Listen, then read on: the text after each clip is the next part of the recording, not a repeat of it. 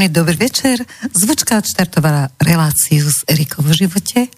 Ja sa už veľmi teším na dnešného hostia, takže nebudem mať žiaden dlhý úvod, len vás pozdravujem a želám vám všetkým príjemné počúvanie a krásny budúci mesiac lásky, aby ste sa s niekým stretli. Hosťom bude teda Silvia Marisi, terapeutka, konštelátorka, či ako sa to dnes povie, niektorí si to tak píšu ako titul. Okrem toho teda učiteľka života, čo sa jej vôbec nepáčilo, že som napísala, že učiteľka života. Takže vítam ťa, Silvia. Ahoj. Ešte na sekundu dáme slovo Martinovi, aby povedal, že kam sa môžu do relácie dovolať alebo dopísať a potom už začneme my dve. Presne tak. Ahoj Erika, ahoj Silvia. Ahojte všetci, ktorí nás teraz počúvate a nám tu píšte, telefonujte priamo do štúdia. Číslo je 0951 153919 alebo mailová adresa studio@slobodnyvysielac.sk. Super, tak zopakujem otázku. Prečo sa ti až tak nepáči, že si učiteľka života? Alebo čo máš s učiteľmi? No, tak čakala som, že mi položíš nejakú takú záľudnú otázku hneď na úvod, takže vybruslím toho, takže oficiálne sa považujem za inšpirátorku. Inšpirátorka znamená, že žijem tak, ako žijem, som kto som a pokiaľ niekto nájde nejaké zrkadlenia alebo motívy, nové myšlienky, sú zvuky a tak ďalej, s tým, čo robím, ako to robím, prečo to robím a medzi akými ľuďmi sa pohybujem, akých ľudí mám rada, tak je to už potom iba na ňom, čo s tým urobí. Čiže ho inšpiruje, že on si z toho vyberie to, čo sa jemu páči a čo sa mu nepáči, nechá tak. Dobre, ale tým si mi nepovedala, a ty si zabudla som povedať, že ty si tiež novinárka. Takže teraz to bude súboj dvoch novinárskych báb. Tak ťa budem zasa ďalej držať na tom, že prečo sa ti nepáči ešte učiteľka? No, ty sa chceš stále k tomu dopracovať, ale to ešte chvíľku budeme naťahovať našich poslucháčov. Chcela by som ešte povedať, prečo sa považujem aj za motivátorku. Ako sa tak pohybujem medzi ľuďmi celý život a musím povedať, že ľudí mám veľmi rada a život mám veľmi rada. A preto som tu. Tak veľa ľudí mi zrkadlilo a povedalo mi, že vieš, ty máš čo odovzdávať. Keď mi to povedali prvý, druhý, tretíkrát, tak som na nich vypleštila ľudovo povedané oči, že o čom to točia. Ale potom tak nejak postupne sa mi tieto veci ukazovali jasnejšie a jasnejšie. A dnes, keď vediem semináre, alebo keď ma navštevujú ľudia a vykonávam terapie, alebo keď robím coachingy a keď píšem napríklad novinové články, tak už asi viem, o čom to je. Už si sa tak stotožnila s tým, že máš čo povedať, máš čo odovzdať. Áno, a mám to veľmi rada, keď môžeme o tom živote trošku viacej vedieť, viacej ho naciťovať, viacej ho vnímať a prežívať si každý zážitok. Aj ten, ktorý na prvý pohľad cítime, že nie je pre nás až taký príjemný, ktorý hodnotíme, že je to zlé niečo pre nás, áno, aj ten, čo je pre nás príjemnejší a hodnotíme to, že to bolo super, to bolo úžasné. Všetko má zmysel, pretože tým zbierame skúsenosti. A preto sme sem prišli na túto zem. Presne tak. Dobre, tak povedz, čo všetko robíš, pričom všetkom teraz zbieraš ty skúsenosti. Potom sa vrátime k tebe ako k osobe, takže neujdeš tomu, čo ma zaujíma. Priznám sa, že v prvom rade momentálne vnímam ako veľmi dôležité venovať sa ženám. Pretože ženstvo na Zemi momentálne, na planéte Zemi, áno, je momentálne absolútne na kolenách. Ženy nevedia, čo je to ženstvo. A to je dosť veľká tragédia. Tak padol matriarchát a prišla nová vlna. Prišla vlna, keď vládli muži. Ja dúfam, že už končí pomaly tá vlna. Aký máš ty na to názor? Áno, ja to tiež tak vidím, ale paradoxne ten patriarchát musia, nechcem povedať rozbiť, ale skôr tak ako rozpustiť samotné ženy. Pretože ten patriarchát teraz momentálne na vrchole funguje iba vďaka ženám. Pretože ženy uverili, že majú žiť mužský život a majú v úvodzovkách bojovať, súperiť, porovnávať sa a ísť až na doraz svojich síl. A my ženy máme veľkú psychickú silu. Áno, len tie, ktoré sú v popredí momentálne, aby som tu niekoho na Slovensku neurážala, tak poviem Merkelovu napríklad. Tak to nie sú ženy, to sú vlastne muži s nejakým ženským prirodzením, ale oblečenie, správanie, myslenie, to všetko je tam mužské. Dokonca teraz je taký trend u mnohých, náhodou som to čítala v nejakom bulvári, že väčšina týchto prezidentov a predsedov vlád vôbec nemá deti s manželkami, alebo keď sú to ženy, nemajú deti s manželmi. Čiže ten trend tých političiek, ktoré by mali s príkladom, je dosť údesný. Ja sa priznám, že ja sa politike venujem iba veľmi okrajovo a s veľkým nadhľadom. Ja sa snažím skôr naciťovať tých ľudí, čo vlastne chcú povedať a akú úlohu majú v tej politike. A ja som vďačná za každú ženu v politike, pretože aj keď je, ako sa hovorí v úvodzovkách, alebo pôsobí ako muž v sukni, aj tak tam vnáša určitú dávku nehy, lásky, plnosť. No nevšimla som si, keď sledujem slovenský parlament, že by tam boli ženy o nehe. Martin mi prikyvuje, že mám dobrý postreh, že skutočne tam nevnášajú nehu ani nič podobného. To je tým, že sa nevenuješ politike. Preto si to myslíš. Ale keby to bolo iba čiste o mužoch, tak ja som presvedčená o tom, že by to bolo ešte tvrdšie. Že by to bolo oko za oko, zub za zub a za chvíľku by bol proste svet slepý a hluchý a možno, že by sme tu už ani neboli, pretože žena dáva život. No, dnes som si počúvala, že kamarátka mi odporúčala, nech si vypočujem Dušek a Klus a s Adelou a tam tiež sa dotkli témy pohlavia, čarodejnej húlky a pohlavia a tak dosť dehonestujúco sa vyjadrila Adela o tom, že teda mužská tá pýcha je pýcha a tá naša jaskyňka, sa nazvime, že my si tu tak na nej sedíme. Máš aj ty taký pocit? Lebo mňa to dosť nahnevalo. Teda sedím na nej, to je pravda aj teraz, ale neviem, či mám pocit, že si ju tým nejako znesvecujeme. Všetko závisí od uhla pohľadu. Tým pádom, že ženy dávajú život, tak všetko, čo majú v sebe, je posvetné. Bodka. A týmto by som skončila. No toto je nádherné. Martin, na to si treba zahrať. Čiže všetko je posvetné, čo robíme, lebo sme bohyne.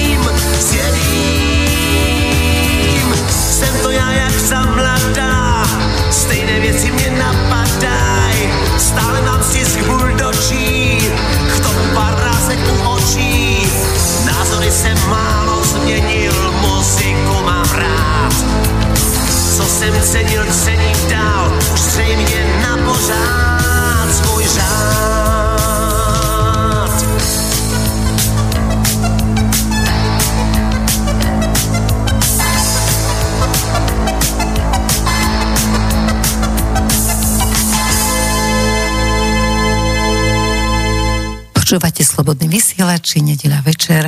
Hosťom je Silvia Marisi a budeme sa rozprávať o všetkom krásnom, čo nám život dáva a čím robí ženy ženami a mužov mužmi. Odbočím od témy, neodpovedala si na začiatku. Keď som povedala, si sa ma pýtala, že no a čo si povedala? Ja, že si učiteľka života. Učiteľka, to mám z domu. Tak hovor, ako to je s tou učiteľkou. No vidím, že ty to zo mňa dostaneš aj proste, aj keby som nechcela, tak ideme na to. V prvom rade pojem učiteľka. Priznám sa, že ho nemám rada. Pretože pojem učiteľka v sebe nesie niečo direktívne. Je to generál vlastne. Či v sukni, či v nohaviciach, áno, keď to... A vždy má pravdu. Áno, áno. Podobne ako lekárky, napríklad, a novinárky musia mať vždy pravdu. Súdkyne, áno. Takže tie muži to majú potom naozaj veľmi ťažké momentálne, ale to bol iba vtip. K tomu detstvu sa vrátim. Ty si vymyslela názov dnešnej relácie Ako byť sám sebou, respektíve Ako byť sama sebou.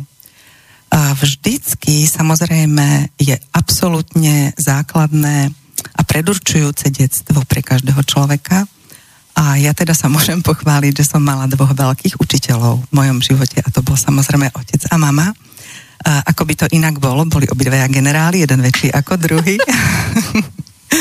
No a to ma malo vlastne viesť k tomu, aby napriek tomu, že oni ma stále sa snažili vtesnať do nejakej ich formy, ako mám byť, aká mám byť, aby som podľa ich názoru bola dobrá, dostatočne šikovná, úspešná, slušne vychovaná. Áno, aby som ich reprezentovala, áno. Tak snažili sa ma vlastne dosť dlhý čas ako vodiť proste na diaľkové ovládanie, že mám byť takáto a takáto a takáto a pokiaľ taká nebudem, tak proste nedostanem ich pozornosť, to znamená lásku, áno. No, myslím si, že takto sme vyrastali asi väčšina našej generácie. A keď to teraz preklopím do tých moderných pojmov, tak toto je podmienečná láska. To znamená, to je láska, ktorá je podmienená určitými, keď toto neurobíš, tak proste môžeš ísť si niekde, proste žiť na opustený ostrov. Je sprevádzaná očakávaniami a naozaj človeka ničí. A veľmi ho dezorientuje na tej jeho ceste osobnej, aby našiel vlastne sám seba, aby pochopil, odkiaľ ide, čo tu vlastne má urobiť, kam kráča. A tak to je. Preto to zovšeobecňujem, pretože verím, že môj príbeh je taký trošku ako keby cez kopírák a poznajú ho aj naši poslucháči. Takže môj otec bol taký veľký generál, veľmi silný muž, autoritatívny, ktorý vždycky vedel, čo je správne. No a moja mama bola teda učiteľka, ešte aj vo vedúcich funkciách, takže vlastne ďalší generál iba v sukni. No a aby teda, keď sú 2 generáli v jednom byte alebo v jednom dome, tak proste chýba tam ešte niečo medzi tým, nejaká tá hmota, ktorá to spája, tak to som väčšinou ja proste vždycky vyplňala a ja som zase od narodenia naozaj láskyplná a súcitná bytosť. Takže ja som si ich vybrala ako rodičov, moja duša si ich vybrala, tak ako iní ľudia, proste urobili sme si karmické dohody, skôr ako som sa sem zrodila. No a potom som teda 10 ročia žila, áno, pod ich vplyvom, pod ich jasným vedením a prišiel jeden deň, keď som sa proste vzoprela a keď som si uvedomila, že ale môj život je môj. A nemusím nikomu robiť radosť alebo naplňať nejaké očakávania. To mi vlastne pomohlo k tomu, aby som mohla pochopiť mojich klientov a aby som ich mohla potom ďalej navigovať na ich ceste, aby našli tú svoju podstatu, to svoje poslanie a tú úlohu alebo lekcie a zážitky, pre ktoré si sem v tomto živote prišli. No, myslela som si, že to bude veselšie, lebo A v sme sa celkom bavili na tak našich rodičoch. Auto, vieš. Nezopakuješ ten krásny rozhovor s mamami, aby som ja nemusela moju hovoriť, lebo je staršia, ale rozhovor vedieme rovnaký. Skús povedať, ako to vyzerá, keď mama zavolá. No dobre, tak taký modelový rozhovor. Ja ich milujem, tie telefonáty s mojou mamou, áno. Proste telefonát začína tak, že ahoj, ako sa máš? Chcela by som ti povedať tieto 3 veci, na začiatok mi ich vysype, že budeme teda riešiť toto. Ako v škole. Ako v škole, áno. Potom to má normálny scenár, áno. Potom medzi tým, teda ona ako začne rozprávať, tak ja sa snažím odpovedať, ale ako náhle poviem rozvitú vetu, tak už som hneď zastavená a proste zahaltovaná s tým, že ale ja tu nebudem počúvať od teba prednášky. Takže zostáva mi povedať iba áno, dobre, neviem, premyslím si to, uvidíme a tak ďalej a tak ďalej. No a na záver, keď ten minimálne minimálne polhodinový telefonát skončí, tak ešte potom je zhrnutie, aby som nezabudla. Zhrnutie učiva. Takže ja som veľmi vďačná za mojich rodičov a za mojich učiteľov a ja si to užívam, pretože priznám sa, že boli dlhé roky, keď ma to bolelo, keď ma to trápilo, pretože som mala minimálny priestor na to, aby som dýchala slobodne a aby som naozaj sa mohla stať sama sebou. Aspoň vyjadriť svoj názor. Áno, to vôbec nebolo možné. Nie. Ale dneska som za to vďačná, lebo ako sa hovorí, ťažko na cvičisku, ľahko na boisku. Jasne. Takže všetci, čo máte podobné rozhovory modelové, ja ich poznám takisto a tiež sa veľmi teším, lebo mama má 90 a ešte žije, takže to je v poriadku. Takže my, keby sme tie rozhovory nemali, tak by sme mali o kus horší život. Takže nás to teší v podstate, ale každý sa musí naučiť hľadať ten svoj priestor. Tak si dáme pesničku a budeme sa rozprávať o tom priestore, ktorý pre seba musíme vybudovať.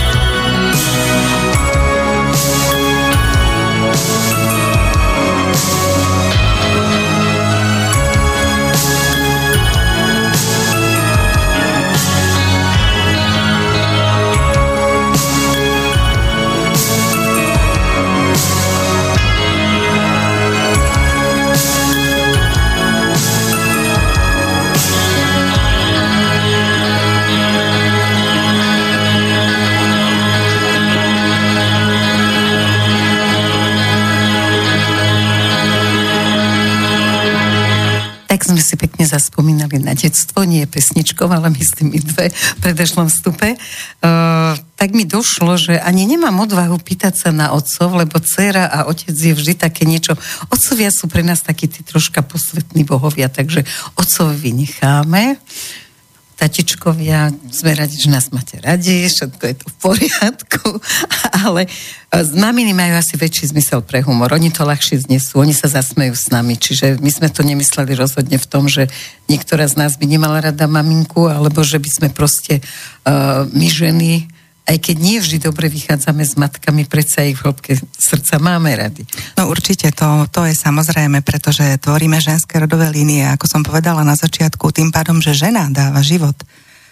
Nechcem podceňovať mužov v žiadnom prípade, lebo oni majú rovnakú hodnotu a rovnakú úlohu dôležitú, ale tie jemnohmotné úlohy a veľmi citlivé naozaj má v rukách žena.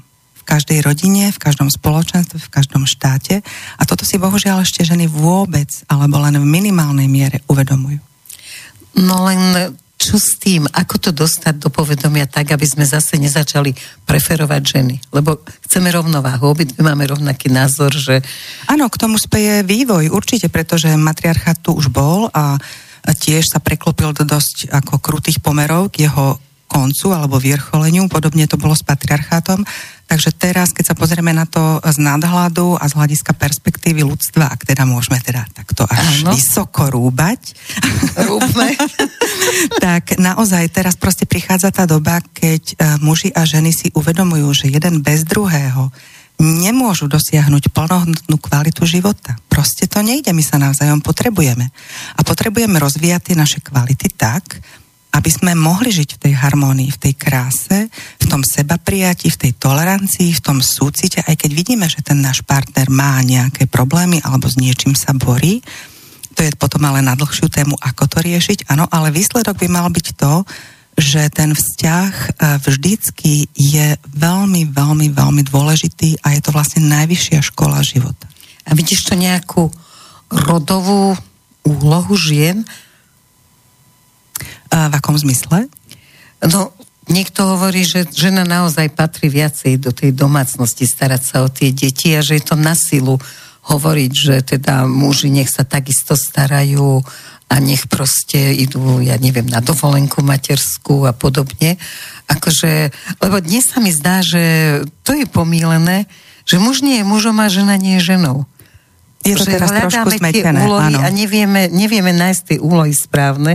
Takže ako to vidíš, že či máme predsa len niečo z rodu, okrem toho rodenia, však to je zrejme to slovo od toho, ale že či máme niečo z toho rodu, nejaké posolstvo, ktoré môžeme iba my ženy dať svetu. Samozrejme, ono to nie je o tom, že žena sa má vrátiť k hrncom. Ja rada varím, ja sa vrátim. Áno, ale nie iba k hrncom, áno, lebo to hovoria ľudia, alebo tí, ktorí proste nemajú radi ženy alebo ženstvo a majú v sebe zranené. Áno, zranené proste. Zranenú svoju vnútornú ženu, ak to máme teda povedať tak odborne.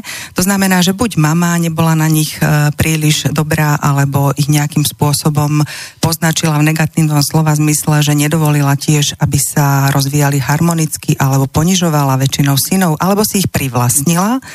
A na podvedomej úrovni tí synovia proste sa nemohli odstrihnúť od tých mám a potom vidíme okolo seba veľa mamánkov, po česky povedané, alebo mamičkárov po slovensky, áno. Tým, že vlastne tá mama citovo si pripúta a vydiera toho syna, pretože ten jej partner pre ňu nebol dosť dobrý, alebo ona nedokázala byť jeho plnohodnotnou partnerkou. Ale teraz už prichádzame do teórie rodinných konštelácií, systemických rodinných konštelácií, ktoré veľmi rada vediem, pretože skrývajú v sebe veľmi hlbokú múdrosť a o tom si môžeme dať celý samostatný vstup. Dobre, tak teraz ešte zostaňme pri tom detstve, lebo všetko sa odvíja skutočne. Obidve máme skúsenosti v tom, že to detstvo nás poznačí na celý život. Tak keď tebe prichádzajú klienti, ako to vidíš cez to detstvo? Vraciaš sa s každým do jeho detstva, alebo akým spôsobom? Ale nehovoríme o konšteláciách, tie si necháme na neskôr. No ja sa priznám, že veľmi rada aplikujem motýliu terapiu.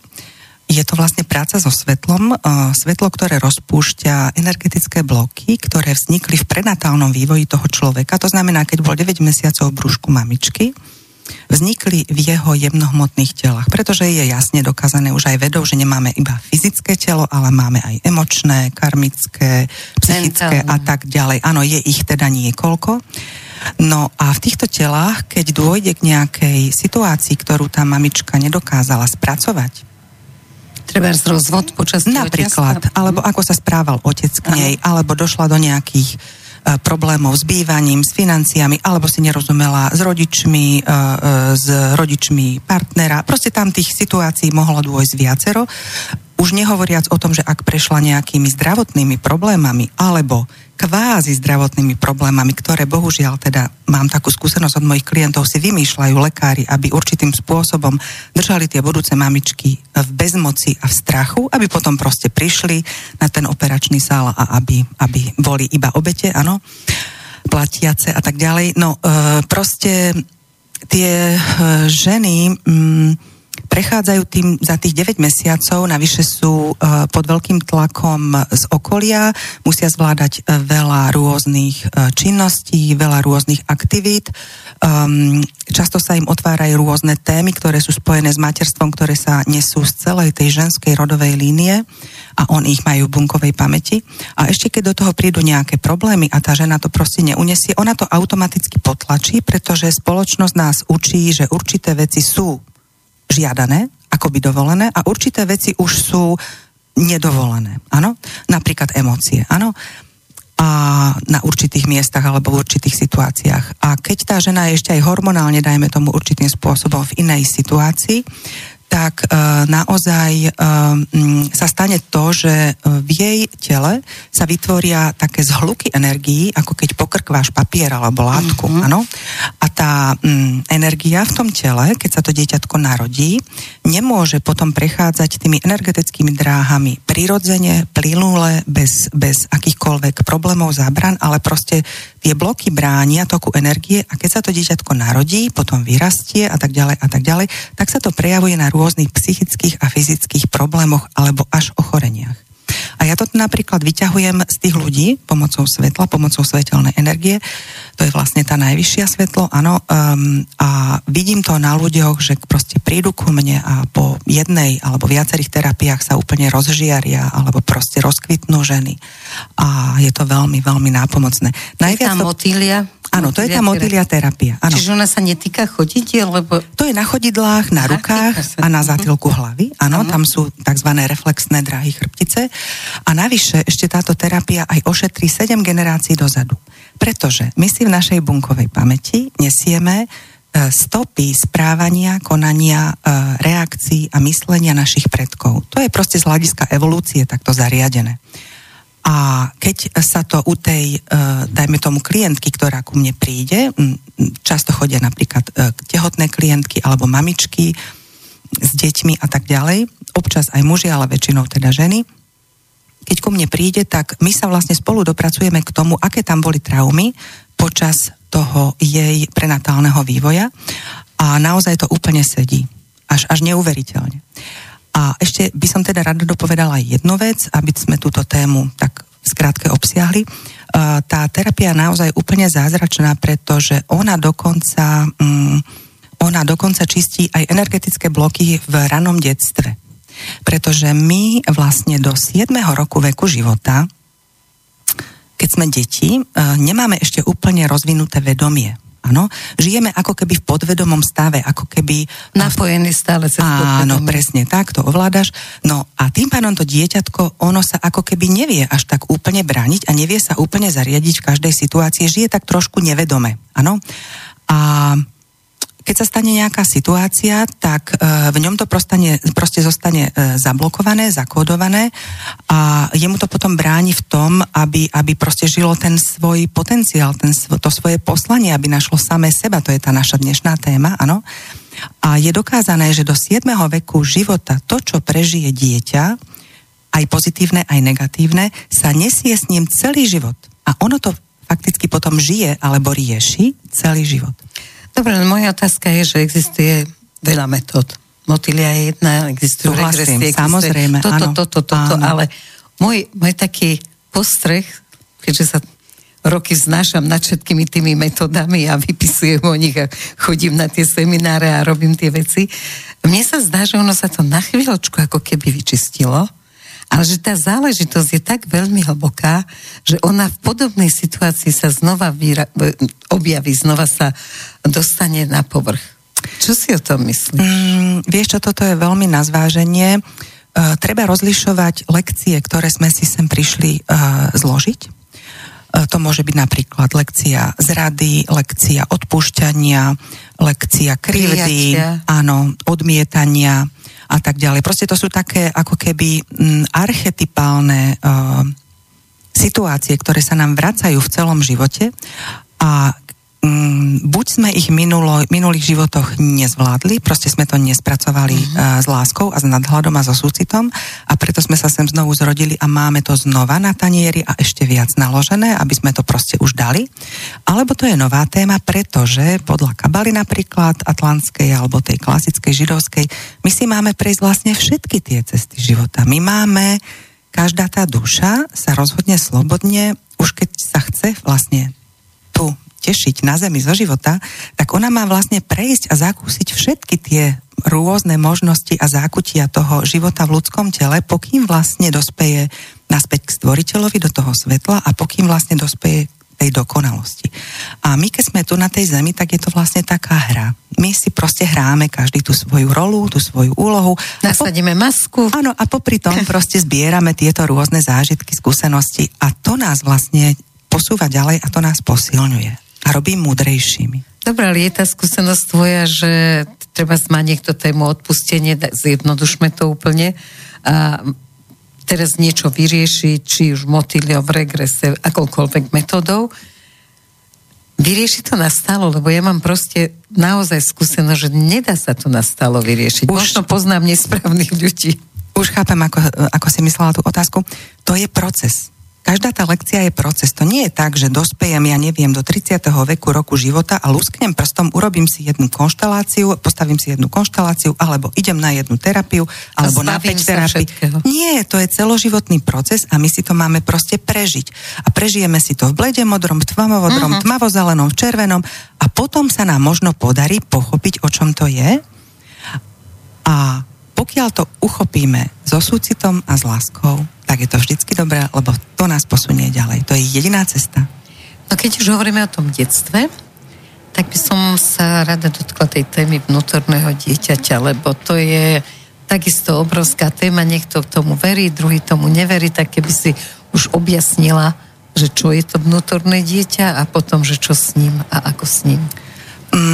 Podľa viacerých vedcov, psychológov, biológov a tak ďalej, psychoterapeutov, my máme viaceré časti duše.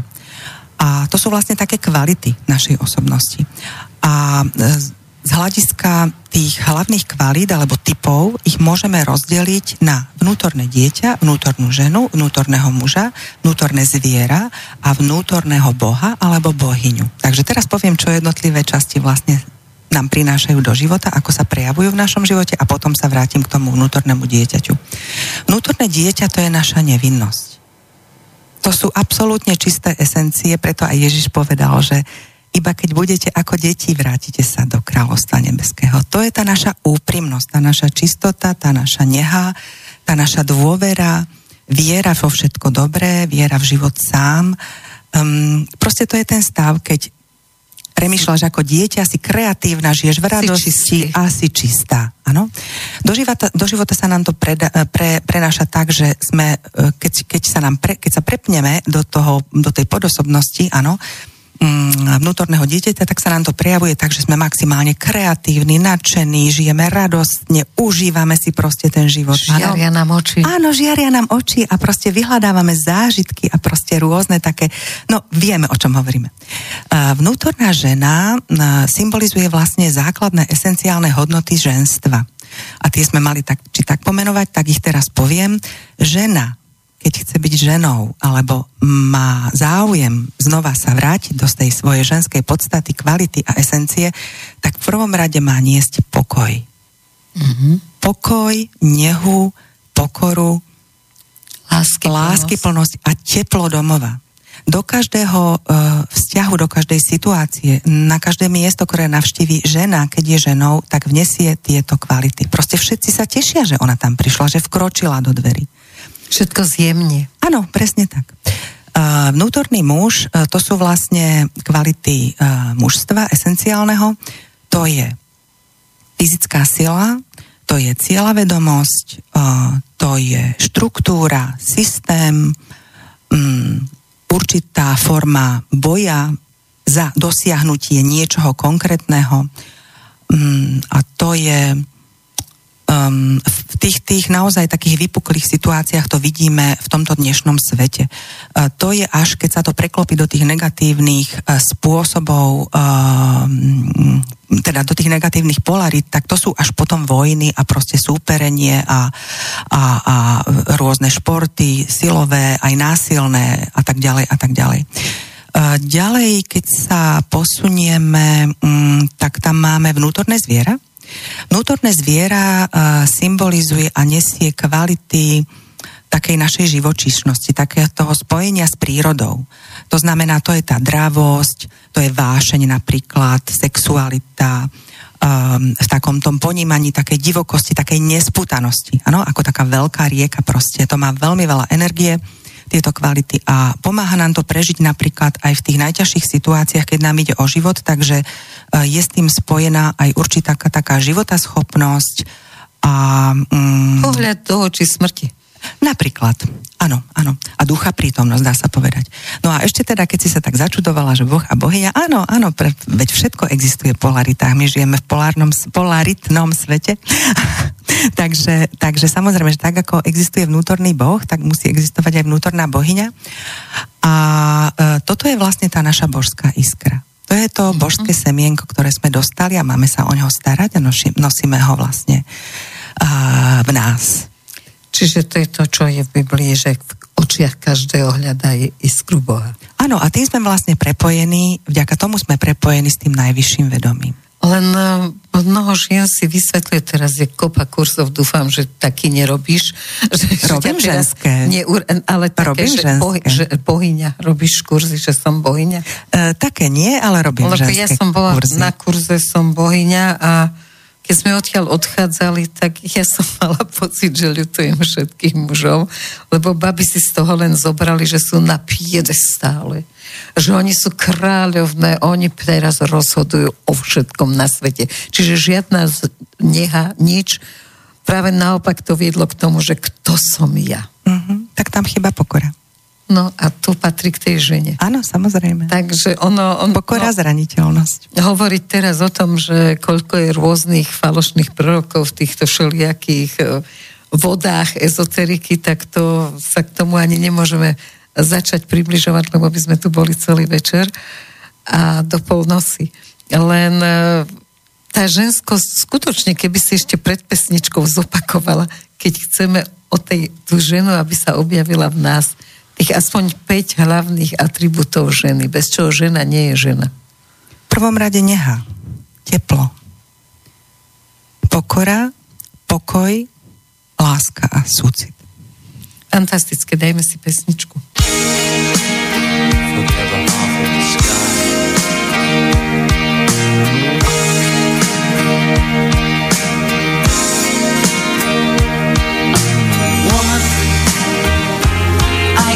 Hardly express my mixed emotions at my thoughtlessness. After all, I'm forever in your debt. And woman, I will try to express my inner feelings and thankfulness for showing success.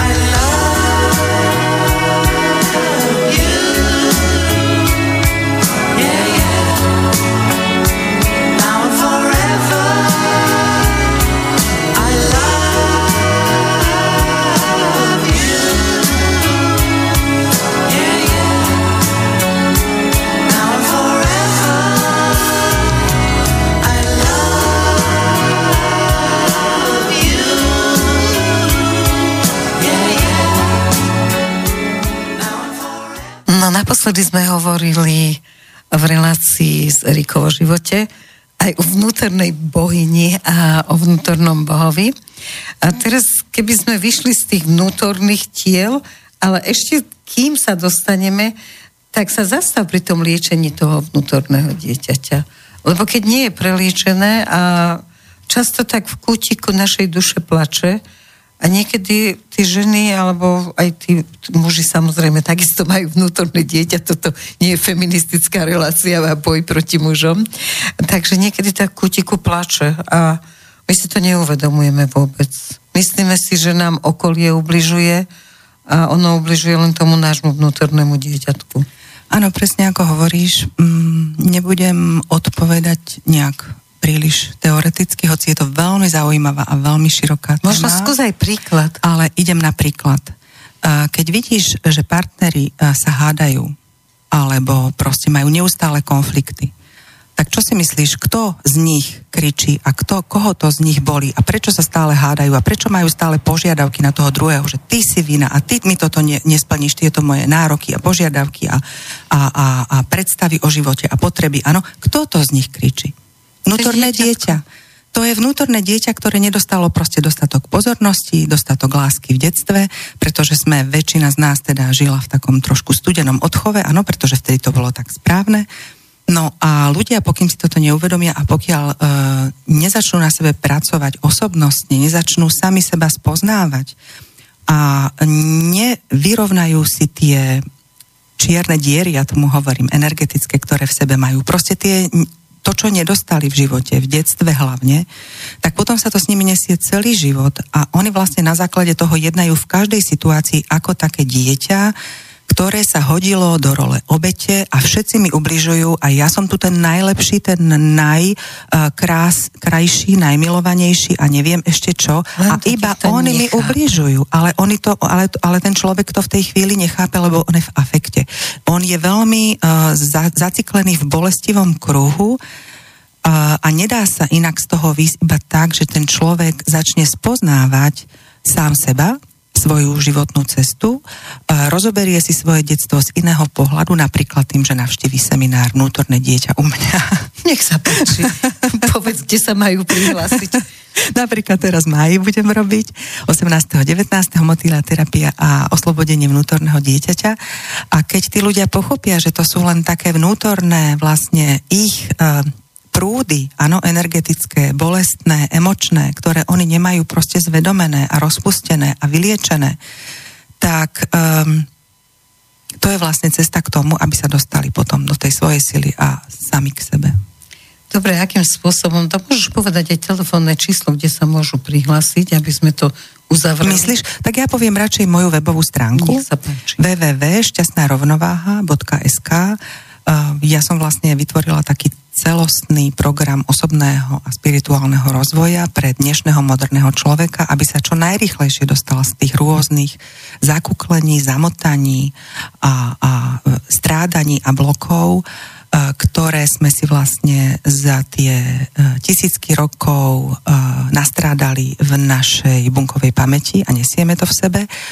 A ako to človeka intuitívne povedie, ktoré tie jednotlivé terapie, ktoré tam ja vlastne predstavujem, alebo ktorý seminár si vyberie, to už samozrejme na jeho intuícii a na jeho vnútornom hlase.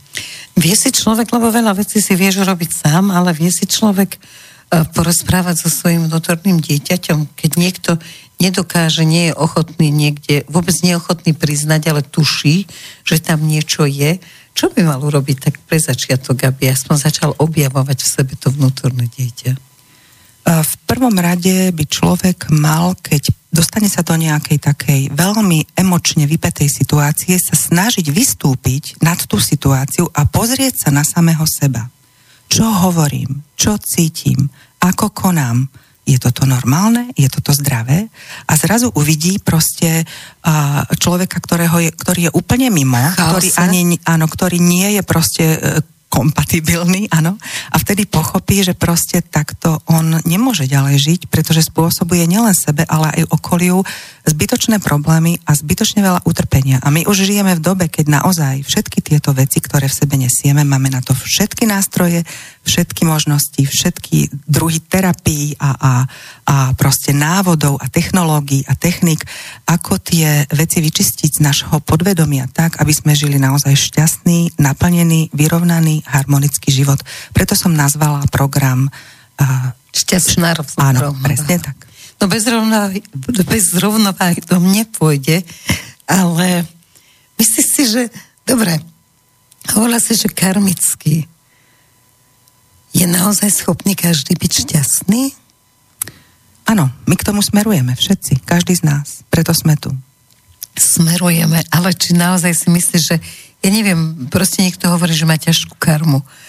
Napriek tej ťažkej karme môže si navodiť ten pocit toho šťastia? Samozrejme, pretože čokoľvek, čo sme si my sem prišli zažiť alebo odpracovať v úvodzovkách, áno, tak s tým my automaticky od toho nášho stvoriteľa, áno, od toho života, od toho najvyššieho vedomia, od toho vesmíru, najvyššej inteligencie, alebo ako kto nazýva, áno, Boha najvyššieho, my dostaneme absolútne plný náklad všetkých prostriedkov a schopností a kompetencií a možností, ako to zvládnuť. Je iba na nás, či to chceme uvidieť a či sa do toho pustíme. Dobre, ale hovorí sa, že rovnaká energia priťahuje rovnakú. No tak niektorí ľudia sú stále naštvaní, takí, ja to volám samonaser. Ako hoci čo len príde, tak všetko vie obrátiť k tomu, aby sa nahneval a bol nervózny a hovoril, že všetko je zle. No, ako sa taký človek môže dostať, keď bude priťahovať stále, lebo taký, aký je to priťahuje, čiže on bude priťahovať tie všetky možné nešťastia a zlé situácie a všetko. Tak ako taký z toho vybrzdú? Chápem, ako to myslíš. To sú ľudia, ktorí majú v sebe hlboko potlačenú alebo vytesnenú bolesť a nespracovali ju. Mm-hmm. Oni sa boja pozrieť na ňu, utekajú pred ňou celý život, niekam stále utekajú a medzi tým sa nasierajú, áno, podľa toho, kto im príde do cesty alebo aká situácia. Ale tu pomôže jediné. Proste... Čiže oni len tú bolesť kryjú tým stálym takýmto aktivitou zla? Áno, to robí naše ego. Lebo ego nás chce držať v moci a my vlastne teraz trošku preskočím ďalej, prepokročili, áno? Áno, ideme prepokročili. Túto dobu vlastne, ktorú žijeme, tak je to vlastne, dá sa povedať, najnáročnejšia, ale najrozhodujúcejšia doba v histórii ľudstva, pretože my sa teraz posúvame z našej 3. čakry do našej 4. čakry, to znamená z ega do srdca. A to ego sa ešte stále chce udržať pri moci. Všetkými možnými prostriedkami. To miluje. Vidíme to vo svete, vidíme to v každom jednotlivcovi. Áno, vidíme to všade okolo nás. A toto sú tie masky a toto sú tie pásce a obranné mechanizmy ega, ako sa neposunúť, ako sa nezmeniť. Áno, pretože všetko smeruje k tomu a všetko nás tlačí k tomu celý život, že pokiaľ nás niečo bolí alebo necítime sa dobre, tak to je naša navigácia, náš vnútorný hlas a to nám má povedať, že keď sa niekde necítim dobre s nejakým človekom, v nejakej situácii, v nejakej práci a tak ďalej, tak mám odtiaľ odísť, to nie je moja cesta. Ale ľudia proste, aby sa ukazovali, ja som to dal, ja som to vydržal, ja som ten hrdina, tak robia úplné hlúposti a hovadiny. Idú sami proti sebe, skracujú si život, nehovoriac už o kvalite života, ale oni nie sú schopní uvidieť, že my máme, jediné, čo máme urobiť, my máme naskočiť na tú vlnu toho života, dôverovať mu absolútne, že ten Boh nám dal všetko, čo máme mať a čo máme prežiť a iba sa proste pustiť. No, ako to dieťa. Áno, to je nádherné, lenže čo ten strach nás? To je už nedovolí. To je už na každom, sme dospelí. To je tá jedna z obrovských tém strach. Lebo neexistuje človek, ktorý nemá z ničoho strach a v tých krajných situáciách tam ten strach vyskočí absolútne. Vyvediem ťa z miery, sú ľudia, ktorí nepoznajú strach. Ale strach je spojený s egom. Ego je vlastne nadvláda, moc, politika, boj o prežitie, akékoľvek formy násilia, áno.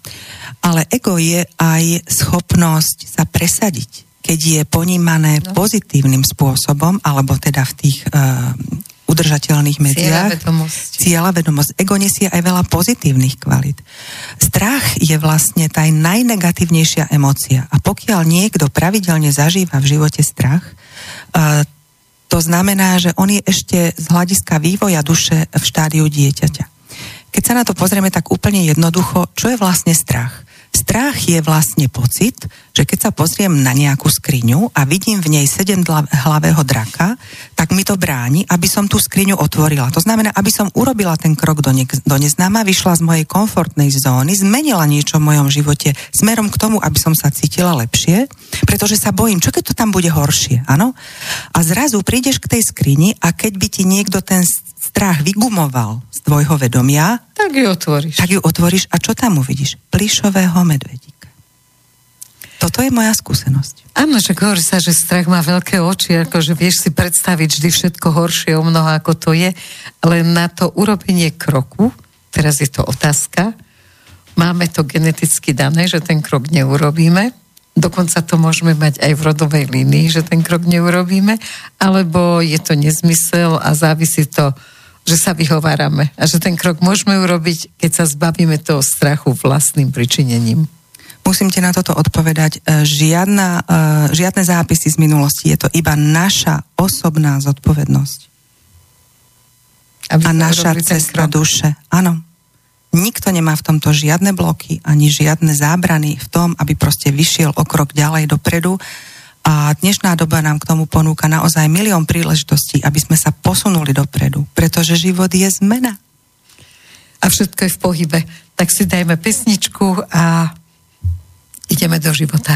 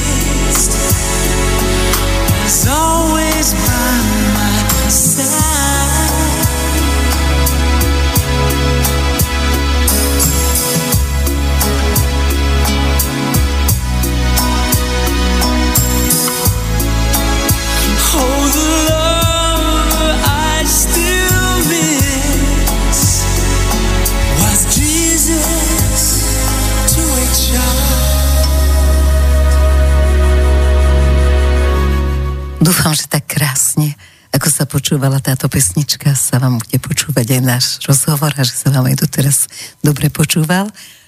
Martin, zopakuj prosím ťa, kde sa s nami dá spojiť, aby sme aj my vás počuli. Áno, všetci, kto chce, nech nám telefonuje na číslo 0951 15 3919 alebo písať na našu mailovú adresu studio@slobodnyvysielac.sk alebo na stránke Slobodného vysielača vľavo je zelená obálka, na tu kliknete a pošlete nám priamo svoj komentár, názor, otázku do štúdia.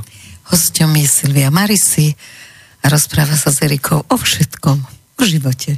No a teraz by som sa vrátila v tom živote. Teraz sme hovorili o tom všetkom, čo je vnútri, vnútorná žena, bohyňa, zviera, všetko. No ale my sme vo svete, kde na nás pôsobí to zvonka. Tak ako to všetko spracovať, to vnútorné a to vonkajšie dostať do harmonie? To je veľmi dobrá otázka. Tie hry okolo nás sú naozaj veľmi silné a veľmi sofistikovane pripravované a realizované. A naozaj to chce veľmi citlivého ducha a vnímanie a niečo už o živote aj vedieť. Aj vedomie. Aj vedomie, áno. Skrátke by sa dalo povedať, že my sme dosť umelé a dosť masívne udržiavaní v tom, aby sme zostali vlastne v stave toho nášho ega. Hovorí o tom práve to, že sme zaplavovaní konzumom a mnohými hlúpostiami, ktoré vôbec nepotrebujeme k tomu, aby sme sa cítili dobre a aby sme sa vyvíjali ako ľudia, ako jednotlivci. Ale sú písané s nadpisom must have, musíš to mať. Áno, a to sú veľké lákadlá pre slabších jedincov, pre deti, áno. Reklama, marketing a všetky možné nástroje podprahové, ktoré naozaj človeka zneužívajú k tomu, aby bol iba platiacim otrokom a žil bez slobodnej vôle. A tešil svoje ego a strach. Čo hovoríš o tých strachoch? Lebo zvonka tých strachov je ešte viac ako znútra. Je to pravda, áno, stačí si zapnúť televíziu, alebo stačí sa prejsť do mesta, alebo stačí si prečítať noviny. Ja začne sa báť. Ako kto? Ale sú naozaj spoľahlivé metódy na to, ako každého človeka vystrašiť. Áno, ja to nepodceňujem, ani nepreceňujem, áno, máš úplnú pravdu. Ja by som sa skôr posunula trošku ďalej, lebo keby sme hovorili o strachoch, tak môžeme tu byť ešte týždeň. Ale patria k dennej realite. Áno, a patria k životu. Áno, lebo zase takto, aby sme boli úprimné a aby sme boli naozaj spravodlivé, tak strach má úžasnú hodnotu v našom živote, pretože strach nás veľakrát chráni. Naozaj pred situáciami, ktoré by nás mohli ohroziť, alebo ktoré nám proste do života nepatria, alebo aj pred ľuďmi, ktorí nám do života nepatria. Takže, aby to nebolo chápané iba čierno-bielo, život je naozaj pestrofarebný a my si máme užiť všetko. Vyskúšať aj tie strachy, vyskúšať aj tú extázu, áno, ale proste máme sa pohybovať medzi tým a ten náš život má byť dúhový. Nie iba čierny, nie iba biely, ale pestrofarebný, šťavnatý a krásny. No, pod tým dúhovým som si predstavila, že tie dnešné menšiny za tou dúhou tiež asi to vzniká na bázi niečoho. Je to podľa teba karmické, alebo ja teraz hovorím o lesbách a o gejoch, ktorých je čoraz viac, ako keby to zrazu bola móda. Možno ich bolo stále toľko, len sa o tom nehovorilo. Ja to vnímam čiastočne ako módu. Čiastočne to vnímam ako odmietanie tých ľudí, pozrieť sa pravde do očí a naozaj na sebe pracovať, pretože z každej situácie existuje zmysluplná cesta. Ďalšia časť tých ľudí veľmi trpí a nevie, ako z toho von, pretože nemá na to prostriedky a mala si to prežiť v tomto živote a proste je to ich. Je to ich, áno, cesta. A potom sú tam napríklad karmické vyrovnania, áno, takže zase musia si to prežiť so všetkým, čo to prináša. A potom ešte sú tam napríklad aj dôvody, potom môžeme o tom pohovoriť v samostatnom vstupe o rodinných konšteláciách. Sú tam dôvody na to, aby bol niekto homosexuálny aj z hľadiska rodinného systému. On proste nesie len za niekoho určitú správu, že toto v tom rode nebolo spracované a nebola tomu daná úcta, nebolo tomu dané miesto v tom rode. Dobre, tak poďme na tie konštelácie, lebo toto sa k tomu vyslovene žiada, aby sme vysvetlili tie konštelácie, že čo to je, ako sa to robí, čo ti to prinesie do života, prečo by si sa mal zúčastniť. Rodinné konštelácie alebo systemické konštelácie priniesol na svet Bert Hellinger, ktorý je teraz vlastne považovaný za naozaj veľkého lídra a učiteľa. V podstate už fungujú 25 rokov a obleteli celý svet, pretože oslobodili ľudstvo z obrovských, veľkých a inak neriešiteľných traum. Je to Nemec, takže nemusím vysvetľovať pozadie. Vlastne prišiel na túto metódu, keď pôsobil ako misionár v Afrike a pozoroval, že v jednotlivých rodinách sa určité spôsoby správania a tým pádom aj životných lekcií alebo určitých blokov, vzorcov správania, modelov, áno, vyskytujú a akoby dedia, áno, z rodičov na deti. On to začal skúmať a venoval tomu hodne času. A prišiel vlastne na to, že my ako ľudia, keďže sme súčasťou rôznych systémov, napríklad systém je naša osobnosť, naše telo, áno, systém je, dajme tomu, naše partnerstvo, naša rodina, naša širšia rodina, potom dajme tomu naše sídlisko, naše mesto, naša krajina a tak ďalej a tak ďalej. Ďalej sme v systémoch trebárs pracovných, zapojení ako ich členovia. Sme v systémoch, dajme tomu, na základe určitej rasy, určitého kmeňa, určitého konička, áno. Jazykové systémy. A tak ďalej a tak ďalej. Áno, proste my ako ľudia, ako teda bytosti, áno, duchovné vo fyzickom tele, sme a existujeme ako členovia alebo časti rôznych systémov. A v tých systémoch pôsobia určité zákonitosti a tie sú vlastne skryté a na nás pôsobia. Sú tam a pôsobia na nás. Či ich my vidíme alebo nevidíme. Oni sú schované v našom podvedomí. A pokiaľ my sa do toho podvedomia nepozrieme, tak my nemáme šancu ich odtiaľ vytiahnuť, pochopiť ich, spracovať ich a oslobodiť sa vlastne od týchto záťaží, pretože oni evidentne nám spôsobujú v živote problémy, opakujúce sa nepríjemné situácie, bloky, záťaže. Konštelácia ako taká je vlastne metóda, ktorá využíva syntézu našej inteligencie rozumovej, to znamená IQ, ktorá je doteraz ešte stále preferovaná, emocionálnej inteligencie, ktorá už konečne teda sa dostáva do povedomia ľudí, ďalej spirituálnej inteligencie a podľa systemických konštelácií aj systemickej inteligencie.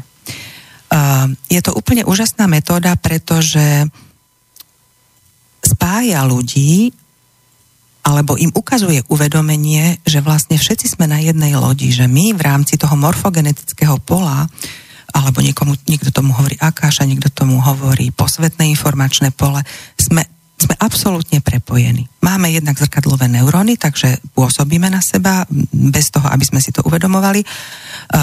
Existuje tu určitý holografický model našej reality a okrem toho teda na základe toho, že sme prepojení cez určité najmenšie minimálne čiastky, vlastne my sa ovplyvňujeme, či chceme alebo nechceme jeden druhého. A keď napríklad postavíme niekomu konšteláciu so zámerom, aby odstránil, teraz poviem ako príklad, dajme tomu bolesti hlavy, tak ja vyberiem v skupine zástupcov do hodnôt alebo do Začiatok je, že príde človek a povie, aký má problém. Áno, tak. Ty sa ho potom spýtaš, že čo bude najlepšie riešenie. Čo mu chce dospieť? Nie. On opíše svoju situáciu, čo ho momentálne trápi, alebo čoho by sa chcel zbaviť, čo by chcel vo svojom živote odstrániť, vyliečiť. Potom... Čiže nemusí to byť zdravotný problém, môže byť aj to, že môj syn pije. To môže byť akýkoľvek problém rodinného typu, vzťahového typu, partnerského typu, ženského, mužského, intimného, zdravotného, pracovného, finančného, Ja som raz bola na konštelácii chlamydiu. Problém s chlamydiou bol. No, áno. Vyzerá to smiešne, ale aj to takýto smiešne. problém To sú sa vážne rieši na veci, konštelácie. samozrejme. Preto som to sem dodala. Áno, a vlastne ten človek, keď opíše tú svoju životnú situáciu, tak na základe toho ja ako konštelár alebo lektor, podobne to robia aj ďalší moji kolegovia, vyperú z toho jeho systému tie hlavné archetypy alebo hlavné hodnoty a hlavné postavy, ktoré v tom jeho systéme ovplyvňujú tú jeho situáciu. On si potom vyberie zástupcov, to znamená jednotlivých ľudí v tom našom kruhu, pretože to robíme v rámci určitého seminára.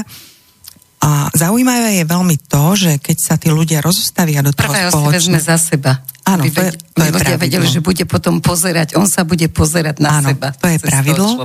A hoci už dneska sa robia iným novým spôsobom konštelácie, ale teraz hovorím o tom takom základnom, ktorý sa doteraz používa. Ako náhle tí ľudia tí zástupcovia vlastne tých jednotlivých hodnôt alebo prvkov toho systému postavia do toho pola, tak automaticky preberajú pocity tých postáv alebo tých prvkov, ktoré sú súčasťou toho pola. A na základe toho, ako sa cítia, čo hovoria a ako sa navzájom k sebe vzťahujú, tak konštelár môže potom na základe určitých energeticky silných, liečivých, rituálnych vied celú tú konšteláciu alebo celú tú situáciu zharmonizovať, uzdraviť ten problém alebo ten blok, ktorý si prišiel ten človek vyriešiť. A je to úplne zázračná metóda, pretože v podstate v priebehu nejakej polhodinky, niekedy aj dlhšie, áno, podľa toho, že či je ten človek prvýkrát alebo viackrát už bol takýmto spôsobom vlastne ošetrovaný, tak ale môže sa stať, že v priebehu polhodinky sa odstráni problém, ktorý v tej rodovej línii alebo v ňom pretrvával proste dlhé roky a veľmi ho obmedzoval v jeho živote. No, skús ešte povedať príklad, lebo ja som bola na konšteláciách a ich robím len proste z tohoto, keby si, troška to znie tak vedecky, ako to hovoríš, tak skús povedať úplne taký bežný príklad. To je jedno, či z toho, že bolí hlava, alebo vymyslíme príklad, že čo sa deje, daj akože príklad a že kto budú postavy. Lebo takto to znie tak akože vieš, že nájde zástupcov, ale keď si nikdy nebol na konštelácii, tak ti to nič nehovorí, že nájde zástupcov. Dobre, tak postavíme treba ako keby takú modelovú situáciu na tie tvoje chlamydie? Nie, preboha, tam som sa skoro zbláznila. Tými chlamydiami som chcela povedať, že keď ťa osloví ten, kto už je tvoj zástupca, aby si bol chlamydia, tak ty môžeš odmietnúť. No ja som neodmietla, lebo mám zmysel pre humor, ale chvíľu som rozmýšľala, že teda, či naozaj chcem hrať chlamydiu. Ale verím, že to bol pre teba napokon zážitok. No bola to zábava, ale skús také niečo akože vážnejšie. Ale tak bolo to o tom, že slečna proste chodila tu sa kúpať do Maďarska, do termálnych kúpeľov so všetkými svojimi kamarátkami a všetky sa vrátili vždy zdravé, len ona s chlamydiou. No a vyriešenie toho celého vlastne bolo, že ona neznášala mužov. Ako rodovo, podvedome, proste stále bojovala proti mužom a keďže v tej termálnej vode sa čokoľvek nájde, tak sa to našlo vždy u nej. Áno, mala proste Keď pochopila, že naozaj, že to je rodové, že podceňujú mužov v celom rode, tak zrazu, ako som ja musela vybehnúť z miestnosti, lebo už ma nepotrebovala. A to ťa dynamicky zoberie. Tak skús jeden konkrétny tiež povedať. Poviem asi taký typický, čo asi najčastejšie riešime. Najčastejšie riešime určité problémy v rodine, či už novej rodine. To znamená, že príde nejaký klient alebo klientka a majú problém partnerský, sú pred rozvodom, alebo majú krízu, alebo majú komunikačný problém s deťmi, alebo zdravotný problém v tej rodine. Tak vždycky postavíme tieto postavy, to znamená partnera, partnerku, ak treba aj deti a vždycky aj ich rodičov, pretože tam to všetko začína. A podľa toho, čo sa nám tam ukazuje, tak pridávame ďalšie postavy. Veľmi často sa stáva, a vrátim sa zase k tomu ženstvu a mužstvu, lebo to je naša podstata, na tom je to všetko založené. Veľmi často sa stáva, že keď tí rodičia nemali plnohodnotný vzťah a neboli prítomní jeden pre druhého ako muž a žena so všetkým, čo k tomu patrí, tak ten otec si urobí z dcéry princeznú, to znamená na podvedomej úrovni si urobí z nej náhradnú partnerku. Je to vlastne využívanie, áno, tej dcéry na to, aby si urobil z nej partnerku. Ona mu vlastne supluje tú ženskú energiu do jeho života, ale on ju tým vlastne na podvedomej úrovni pripúta k sebe a ona potom v živote funguje ako taká princezná, ktorá je síce možno vždycky krásne upravená, namalovaná, ale ona nie je schopná dať lásku svojmu partnerovi v jej živote. Áno? To sú také typické situácie. Potom napríklad matka. Keď určitým spôsobom ju ten manžel, ten otec sklame, alebo nenaplní jej očakávanie, alebo jej nikto nie je dobrý, lebo aj to sa bohužiaľ stáva, tak ona zase v synovi vidí ako keby potenciálneho partnera a urobí si z neho takého toho mamánka, pretože ono tam vytvára si ho podľa svojho gusta. Áno, pretože tam je vždycky veľká pasca s týmto spojená, pretože tá ženská a mužská energia, ktorú nesú tie deti, je bezpečná pre tých rodičov. Tá ich nikdy nesklame, tá ich nikdy nezradí. Proste deti podvedomé na hlbokej úrovni milujú svojich rodičov a potrebujú ich a ako náhle dieťa zistí, že rodičia nie sú vo svojej sile, keď je treba z maličké ešte, áno, a rodičia nezvládajú úlohu svoju, nie sú dospelí, áno, nie sú zrelí pre to rodičovstvo, tak to dieťa zachraňuje raz otca, raz matku, alebo toho, koho treba a ono sa postaví, nech má koľkokoľvek rokov a je akokoľvek maličké, svojimi vlastnosťami za toho rodiča, alebo ho supluje, alebo ho energeticky dotuje, aby to proste ten rodič dal, aby to prežil, pretože keď zomiera rodič, tak dieťa to chápe tak, že aj dieťa zomiera. A toto sú najčastejšie také energetické dlhy a energetické čierne diery, ja tomu hovorím, ktoré sa v tom systéme vytvárajú ešte v tej pôvodnej rodine a to sa potom nesie na deti, to sa nesie na vnúčatá a nesie sa to niekoľko generácií, až pokiaľ niekto osvietený v úvodzovkách sa nenarodí do tejto doby a nepostaví si na to konšteláciu a nezvedomí to a nevyrieši to. Ešte čo je zaujímavé na konšteláciách, aká je tvoja skúsenosť? Často sa tam objavovali potratené deti. Proste deti, ktoré sa nenarodili a ovplyvňovali celú rodinu, aj keď treba matka tajila, že bola niekedy na potrate, celú rodinu to ovplyvňovalo. No život má najvyššiu hodnotu.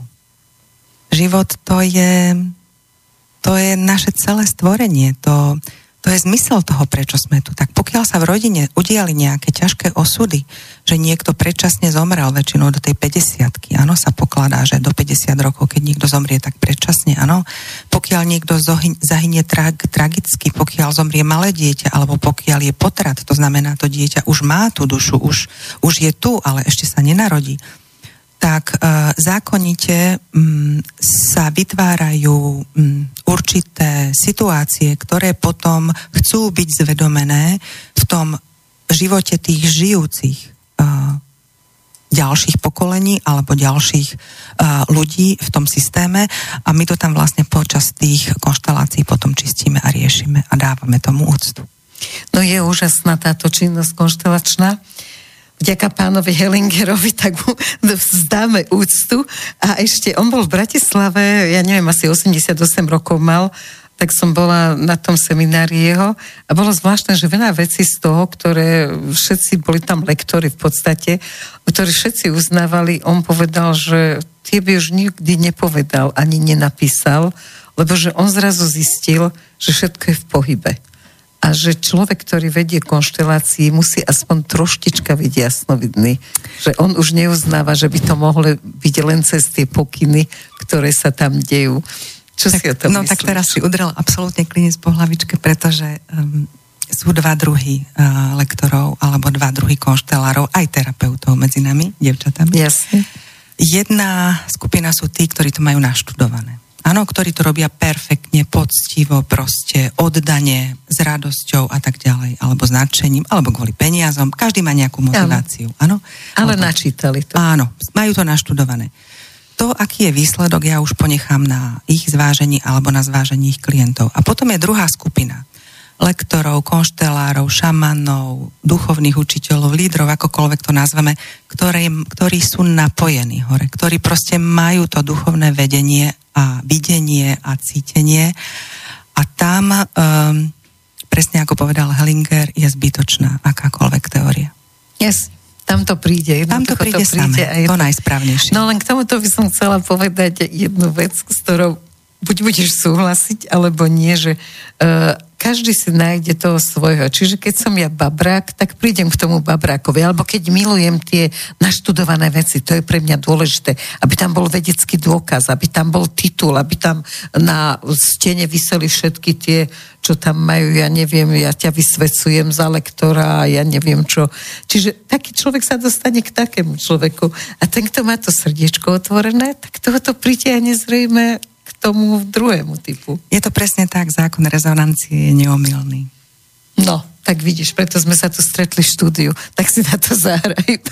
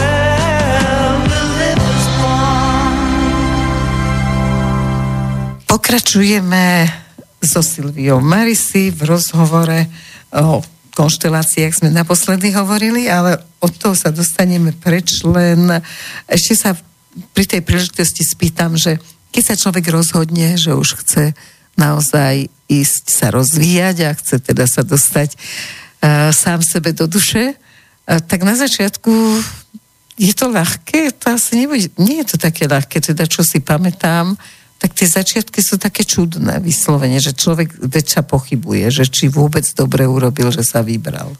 No, keď si spomenieme asi na všetky situácie v živote, keď sme začínali, tak začiatky bývajú vždy ťažké. Takže určite áno, zo začiatku to ide vyslovene ako v lete na saniach pokus omyl. Pokiaľ človek si rozvinie intuíciu, to znamená spojí sa so svojím vnútorným hlasom a začne mu veriť. To je veľký bod zlomu, keď naozaj poskočí o veľký krok dopredu a potom už tá intuícia, keď s ňou je v spojení, keď s ňou niekedy možno aj komunikuje to sú roky a verí. To nie je jeden deň. Nie, sú ľudia, ktorí sa s intuíciou narodia napríklad. Áno, takže nie je to také tragické, ako to na prvý pohľad vyzerá. A osobný rozvoj, ešte to si dovolím povedať aj na margo konštelácií alebo akýchkoľvek iných terapií alebo akýchkoľvek iných metód a seminárov a tak ďalej. To je vlastne vtipná záležitosť. Tam to nie je nejaké dramatické, alebo náročné, alebo proste tragické. To je určite príjemné, pretože ono síce často sa stáva, že skôr ako sa nejaká naozaj vážna, veľká situácia vyrieši a vylieči, dôjde na čas trošičku možno k zhoršeniu toho stavu, pretože tie emócie alebo tie energie negatívne, tie veci sa proste vyplavujú a potrebujú určitý čas na to, aby z toho človeka proste odišli, ja to poviem tak zjednodušene, ale potom nastane úžasná úlava a taká ľahkosť na všetkých úrovniach bytia, proste to je neopísateľný pocit, to treba zažiť. Rozžiarené oči, človek lieta a zdá sa mu, že len potom ho treba uzemniť. Potom prídu vzťahy. Vzťahy sú podľa mňa najväčšie uzemňovače, ale momentálne Martin kývka, že niečo je. Áno, máme v štúdiovej pošte mail od poslucháča Luboša. Dobrý večer. Skláňam sa pred vedomosťami a profesionalitou pani Silvie. Keby som mal tú moc, poveril by som ju napísaním učebníc pre všetky stupne na školách, ktoré by nahradili predmety etiku, náboženstvo, teológiu, aj politológiu. Želám veľa úspechov, poslucháč Luboš. Luboš, no to bolo krásne, Silvia očervenela. Ja nemám slov. Je to úžasné. No, tak ešte kým prejdeme k vzťahom, môžeš povedať, že snažila si sa napísať učebnicu? Áno, už keď teda som dostala na smeč, tak nahrávku, tak musím povedať, že áno, ja som bola pri tom, keď sa písali učebnice ako autorka, keď sa tvorili učebnice mediálnej výchovy pre základné školy, stredné školy, vysoké školy, ešte som napísala aj nejaké materiály pre vysokoškolských študentov, skripta, áno. Čo sa týkalo mediálnej výchovy, mediálnej tvorby a dlhé roky som sa venovala mladým talentom, keďže som pôvodne novinárka, mladým talentom, aby vedeli pracovať s informáciami, aby ich vedeli vyhľadávať správne, vyhodnocovať a potom ďalej komunikovať a tlmočiť vlastne širokému publiku, pretože o tom médiá by mali byť a novinári, áno, na to sme tu, aby sme veci proste objasňovali a tlmočili naozaj jasne, stručne a presne. A s dôkazmi a bez politizovania.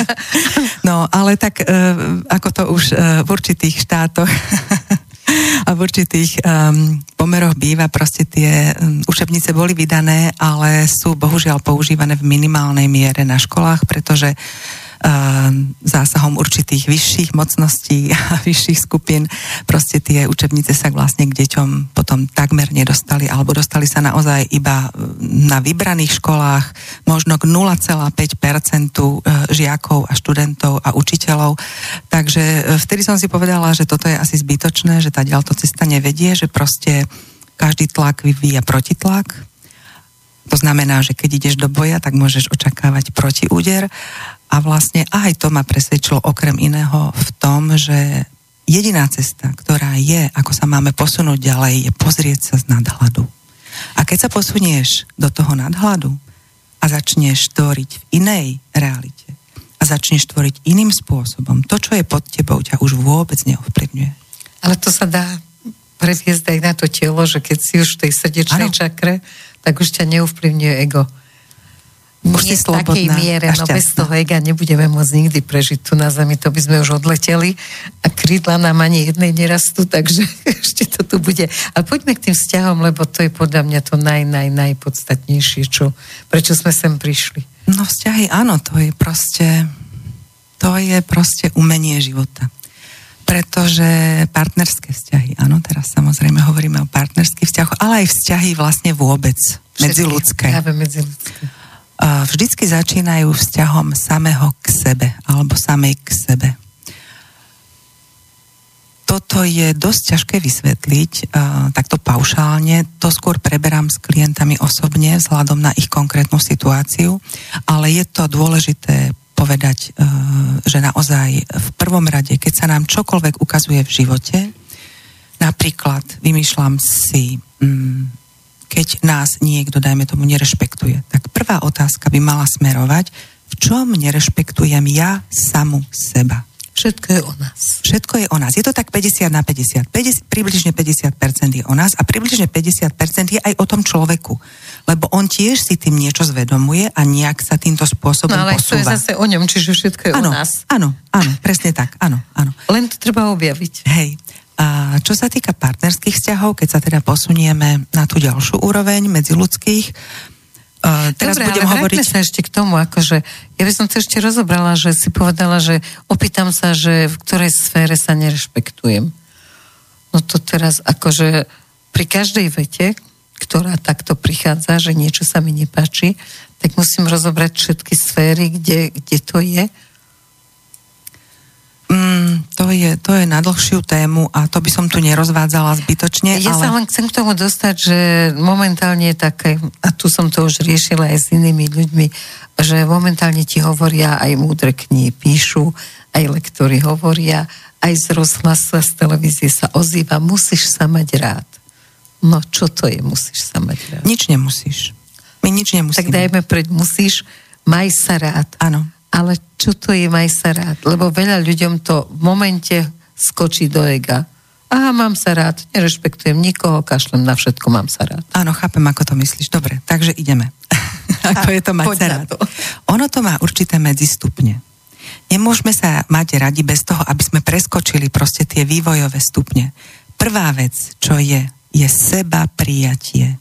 Prijatie samého seba takej, aká som. So všetkými vecami. Aj s tým, čo sa mi trebárs predtým nepáčilo. Áno, že mám také vlasy, také oči, také nohy, také brucho, taký neviem čo, zadok, alebo to je jedno proste, také vlastnosti. Pokiaľ my sa nebudeme rešpektovať a nepríjmeme samého alebo samú seba takých, akí sme, tak my môžeme kľudne presviečať iných ľudí prostredníctvom toho nášho ega, aký sme dôležití. Jasne. A koľko potrebujeme aut a koľko potrebujeme domov k tomu a dovolenie k luxusných a ako znečisťovať. Áno, zem, aby sme proste za niečo stáli. Áno, to sú len zase také akože hračičky. Áno. Podstata je to, že pokiaľ sa naozaj príjmeme so všetkým, aj s tým, čo nám možno zo začiatku ide na nervy, tak my nemôžeme sa posunúť ďalej k tej sebaláske. Tu by som ešte zdôraznila dve veci, aj keď nechcem robiť naozaj prednášku, ale keď to máme keď to máme prebehnúť, tak nemôžem to zase urobiť, nemôžem to urobiť nejak odfláknuť. V tom sebaprijatí sú ešte dve také vlastne dôležité veci. My máme v sebe tzv. Svetlé stránky a tmavé stránky.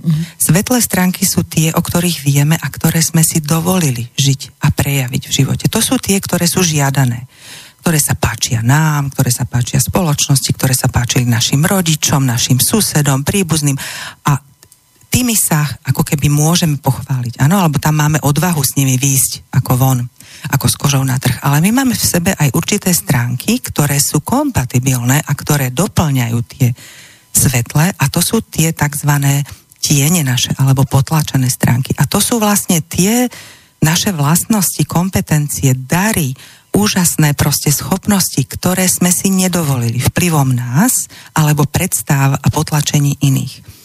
Toto je zase jedna samostatná technika, ktorá pomáha ľuďom zvedomiť si seba v celosti a v plnosti, áno? Aby človek naozaj bol si vedomý sám seba, ale so všetkým, čo nesie a aby bol k sebe aj láskavý, že dovolím si byť, dajme tomu, vymýšľam 5 minút meškať, alebo nemať rád špenát, alebo nebyť vždycky vzorný a usmievavý. Áno? Takže asi by sme o tom hovorili dlho, ale v princípe sa chápeme. Ďalší taký stupienok k tej sebaláske, ku ktorej vlastne všetci smerujeme, je seba dôvera. Keď dôverujeme sebe, tak dôverujeme aj životu. Dôverujeme aj Bohu, dôverujeme aj tomu, že všetko, čo sa nám deje v našom živote, je najlepšie pre nás. V danej chvíli. Ale ešte sa vrátim k tieňom. Čo keď je tieň, žiarlivosť, nenávisť, lakomosť, chamtivosť? Aj to mám prijať, že áno, je to tak. Proste žiarlim, som chamtivá, závidím každému. Pokiaľ si to pripustíš, áno, lebo to je najväčšia úloha, aby to človek uvidel na sebe. Pokiaľ si to uvedomí a pripustí si to, že áno, mám aj takéto kvázi nežiadúce alebo nepríjemné stránky, dá sa to spracovať tým, že pochopíš, že toto sú tie tvoje lekcie, ktoré máš zvládnuť. A pokiaľ to spracuješ len, dajme tomu, na 50%, už je to veľký úspech. Jasne, len to som chcela objasniť. Ďalší, tretí, takže seba prijatie, seba dôvera, posúvame sa na seba úctu. Pokiaľ my máme úctu k životu, pokiaľ máme úctu sami k sebe, nedovolíme, aby nás niekto ponižoval, využíval, opúšťal bezdôvodne, áno, odmietal a tak ďalej a tak ďalej. Proste vyhneme sa mnohým negatívnym situáciám v živote a sme si vedomí, že si zaslúžime úctu. Ale najprv si ju musíme dať my sami. Takže začína to u nás, aj uzatvára sa ten kruh v nás.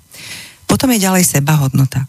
Sebahodnota je napríklad aj o tom, že ctím si zákon, univerzálny zákon rovnováhy dávania a príjmania. Myslím si, že s týmto má na Slovensku asi dosť ľudí problém, pretože sú tu skupiny ľudí, ktorí veľa dávajú a nechcú z určitých dôvodov naspäť príjmať, áno, a potom sú zase určité skupiny ľudí, ktorí by radi teda iba príjmali, alebo väčšinou príjmali a nedávajú adekvátnu hodnotu za to. Pokiaľ my toto dostaneme do rovnováhy, tak vieme si vlastne uvedomiť našu sebahodnotu a vieme si ju aj obhájiť v živote. To znamená jednoducho sa postaviť sami za seba v situácii, keď je to naozaj potrebné. Napríklad dnešná situácia, ktorú sme riešili my dve ako kolegyne, ale nebudem sa k nej vrácať, a na ktorej sme sa dobre pobavili. To sa proste stane v živote. Ďalší stupeň je sebadisciplína. My by sme mali byť k sebe aj tak trošku, nechcem povedať, že tvrdý, ale nekompromisný v zmysle, že aby sme sa starali dobre sami o seba, nemali by sme upadnúť ani do prílišnej lenivosti, ani do prílišnej takej snaživosti, aby proste sme žili zdravo. Ja to poviem tak veľmi jednoducho ľudsky, áno? Trocha pohybu, trocha dobrej stravy, ale áno, zdravý životný štýl. Aj lenivosť, aj vínko. Áno, presne tak. No a potom už sa posúvame vlastne na tie ďalšie úrovne a to už je sebavedomie, to znamená byť si vedomý svojich kvalít, aj svojich takzvaných slabších stránok, áno, toho všetko, čo som v živote už dajme tomu urobil, dokázal, čo všetko robím, akú to má hodnotu a byť si vedomý vlastne života ako takého. O čom je vlastne život? Že je to vlastne plynutie, oddanie sa tomu toku života, pretože my sme ten život dostali do daru od nášho stvoriteľa, ale súčasne aj stanovenie si takých zdravých hraníc, aby sa to koryto nevylialo proste. Aby tam neprišla pýcha. Napríklad, áno. Pýcha aj ega, ale aj duchovná pýcha. Áno, začína tým, že si myslím, že som viac ako tí ostatní. Ja už som si prečítal 5 kníh o duchovne. A keď toto vlastne všetko zhrnieme, tak dostaneme seba uvedomenie. Také správne, jasné, zdravé seba uvedomenie. A keď sa napojíme vlastne na ten náš vnútorný hlas a toto všetko absolvujeme, tak potom nám naozaj prichádzajú už ako keby samé odpovede, čo ako v jednotlivých situáciách robiť, čo povedať, ako konať, ako sa k tomu postaviť, ako to vnímať, ako to cítiť. A keď to zoberieme komplexne, tak toto je vlastne sebaláska. No toto bolo také pekné, že naozaj si musíme zahrať, aby tak usadilo sa v nás, lebo je toho dosť, aj povedala si to krásne. Ďakujem.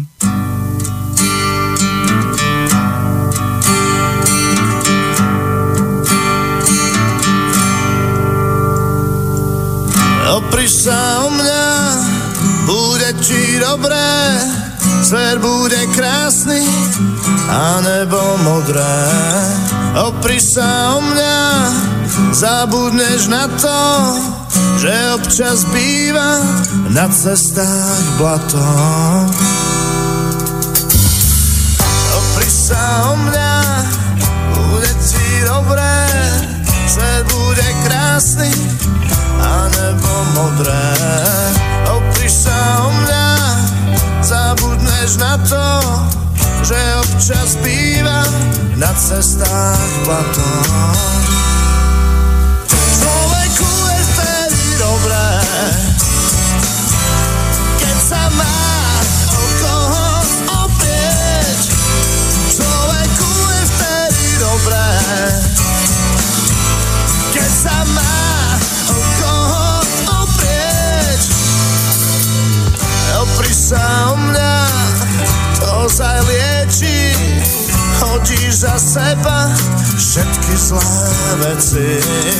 Počúvaj dobre, pravím ti vopred, stále sa budeš môcť o mňa oprieť.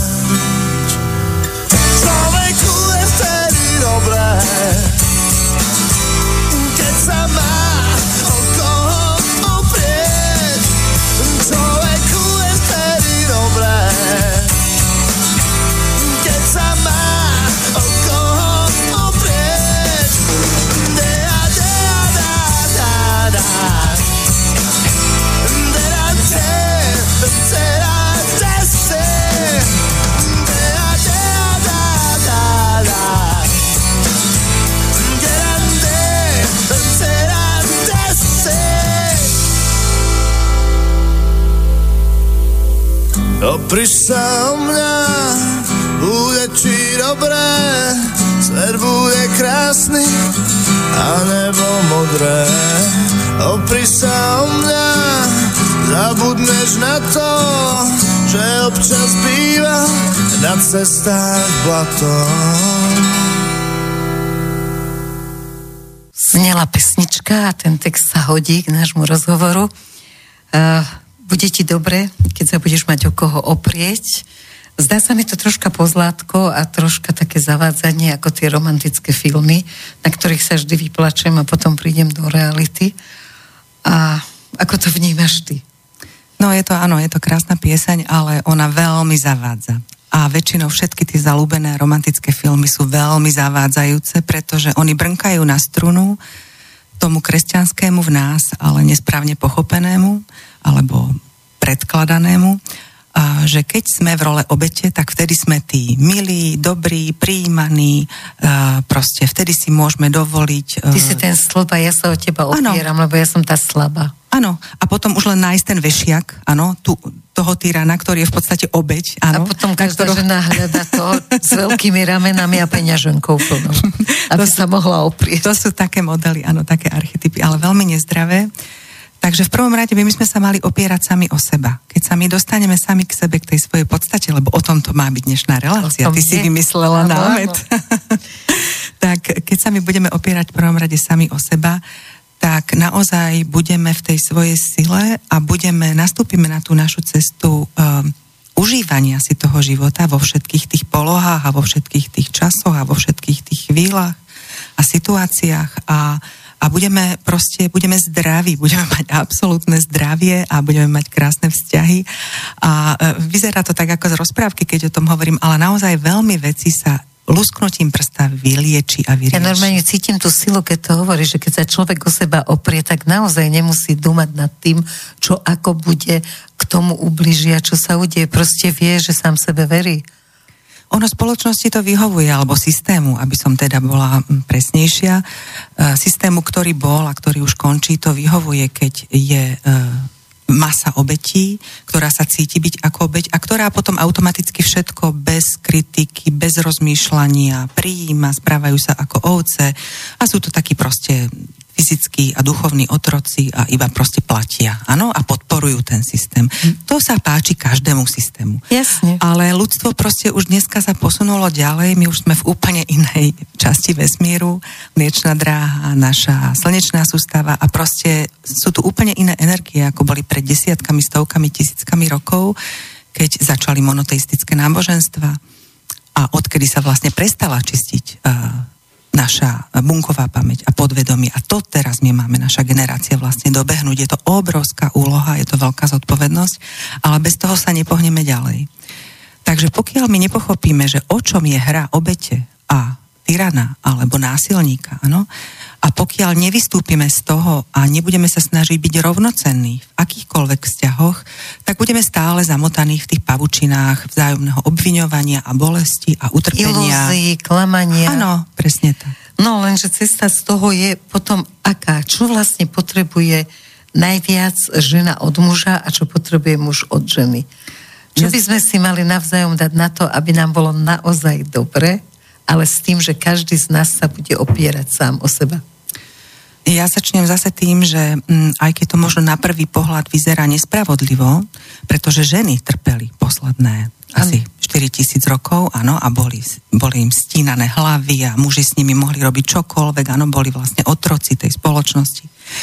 A v bunkovej pamäti tých žien to stále ešte je a treba to vyčistiť a treba to prepustiť a treba to odpustiť.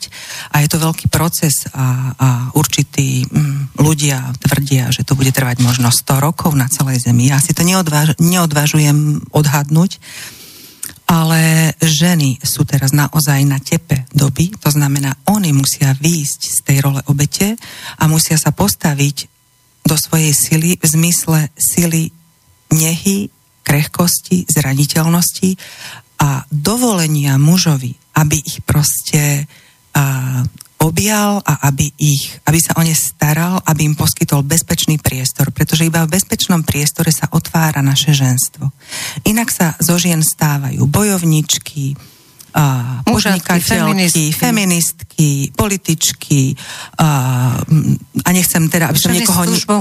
Vojačky, nechcem nikoho uraziť, naozaj hovorím to v hlbokej úcte ku každému životu a ku každej ceste duše a ku každému človeku, pretože každý v každej chvíli, v danej chvíli koná najlepšie, ako dokáže. Z hľadiska jeho úrovne vedomia alebo jeho životnej cesty, áno, jeho osudu, akokoľvek to nazveme. Každý tu máme proste svoju cestu.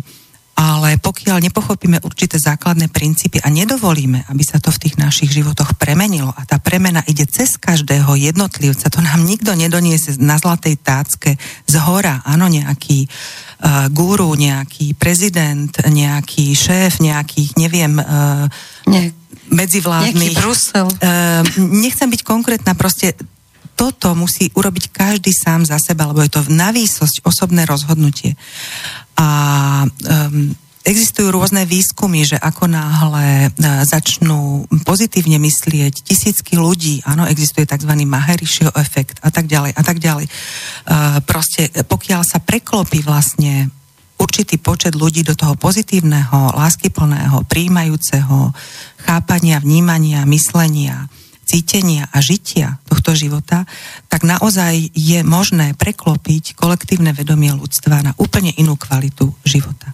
Ale opakujem, vždycky to začína v nás. Začína aj končí. Celá hra života. Je to o každom z nás, ale ja si myslím, vrátim sa k tomu, čo navzájom teda potrebujeme, bo tie vzťahy sme celkom nerozobrali a relácia sa pomaly končí. My to ani nestihneme dneska. Tomu sa budeme musieť dostať niekedy inokedy.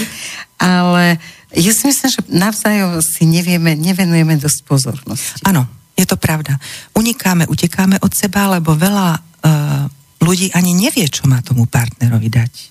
Pretože videlo vzory v rodine také, aké videlo a ono tá osveta a ten osobný rozvoj je naozaj niekedy náročný a niekedy aj zavádzajúci. Zo začiatku je to náročné naozaj natrafiť na tých svojich správnych ľudí, ako sme to už spomínali. Ale keby sme to tak mali v kocke zhrnúť, lebo naozaj už bude za chvíľočku čas na skončenie našej relácie, tak v prvom rade ženy očakávajú od mužov úctu. k ženstvu ako takému. Zase mali by začať od seba. Pokiaľ budem ja si vážiť moje ženstvo a to, čo to všetko prináša do života a čo to má prinášať do života, tak neexistuje, aby som stretla muža, ktorý si ma nebude vážiť. To tak nefunguje, áno? Takže úctu.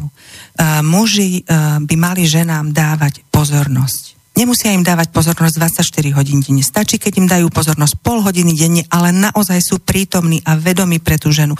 Vypočujú si ju a sú s ňou so všetkým, čo ona prinesie alebo čo pociťuje, pretože ona tie emócie čistí, áno, v tom systéme rodinom aj za toho muža. Žena potrebuje bezpečie a potrebuje určité hmotné zázemie, aby ona mohla do toho hmotného zázemia vniesť to svetlo, to teplo, tú nehu, tú lásku, tú krehkosť a tú sladkosť života. Aj to pokračovanie rodu, lebo však to je tiež naša úloha, tá sa tiež dá urobiť žiaľ len keď je tá bezpečná ochrana. A aby to bolo teda v rovnováhe, áno, aby to nevyzeralo, že teraz držím stranu mužom. Opýtať, že čo my máme tým mužom ešte všetko ďalšie dať? Lebo my ich máme radi. Muži sú aj potvory, áno, ale ženy si ich tak vychovali napríklad, áno, lebo ženy sú aj matky. Vychovávame, áno, tých našich synov. No, ale teraz ideme teda k tým základným hodnotám. Čo vlastne potrebujú muži, aspoň čo som ja teraz zistila z mojich skúseností a od mojich klientov a klientiek. Muži potrebujú vďaku za to, čo všetko pre ženu, pre rodinu a pre tento svet robia. A pokiaľ oni nebudú mať pocit, že tá žena to vidí, že to vníma a že si to váži a že si to cení, tak ich tá žena kastruje a proste nebudú z nich nikdy plnohodnotní muži. Toto si veľmi málo žien dneska uvedomuje, pretože ženy sa stávajú do role, že ja všetko zvládnem, ja všetko môžem, ja všetko dokážem. Môže, ale nemusí. Je to kontraproduktívne. A muži potrebujú obdiv, pretože si ho zaslúžia. Oni majú obrovskú fyzickú silu. Bez toho, aby muž nenarúbal drevo, tak nemáme doma teplo. A takto môžeme pokračovať ešte veľmi dlho a pokiaľ máš záujem, môžeme sa takto stretnúť znova, niekedy po čase a môžeme rozobrať, dajme tomu tému vzťahov. No tie vzťahy musíme určite niekedy dokončiť, lebo to je téma, to je téma tém. Ale ja by som teda na záver, asi máme už len na jednu pesničku, že mali by sme dovoliť tým mužom byť mužmi, lebo ja som tiež dlhé roky, a neviem, či aj ty nie, proste a sa tešila z toho, že dokážem všetko, čo muži. Áno, a je to veľmi falošné, je to veľmi bolo tak neuveriteľne dobrý pocit, že super.